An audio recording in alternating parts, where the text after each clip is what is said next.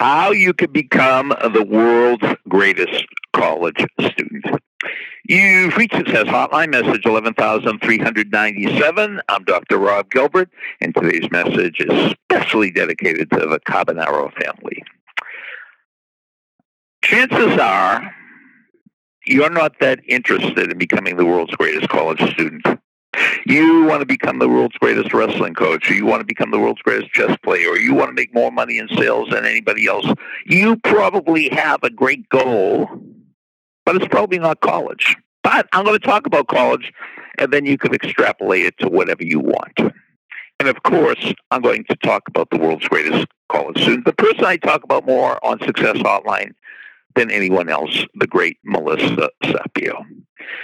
Melissa graduated from my school, Montclair State, in the spring of 2001, and she's the only student I know that graduated with a perfect 4.0 average.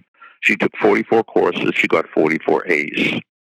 And whenever she comes back and speaks to my students, the first thing she says is, look, I am no smarter than you are. I just probably care more and work harder, but it's not intelligence. It might be diligence.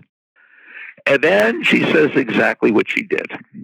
She said, no matter what my professors asked me to do, I would do more than expected.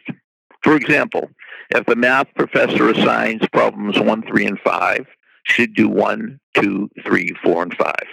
If the history teacher assigned reading chapters 1 and 2, Melissa would read 1, 2, and part of 3.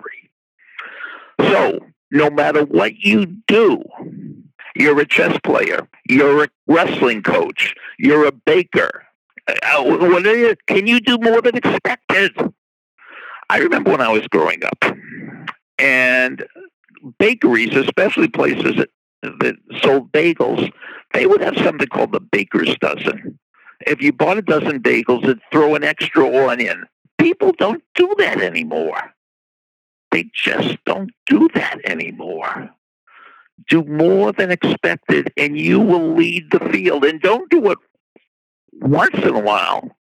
Do it all of the time. Make it the way you do things. Here's your assignment. Go to YouTube and put in Shep, S-H-E-P, Hyken, H-Y-K-E-N, taxi story. Put in Shep Hyken taxi story. Then what I'd like you to do is after you watch it, I think it's about 7 or 8 minutes long, call me back and tell me what your takeaways were, okay? Shep Hyken taxi story, that's your assignment. More than expected.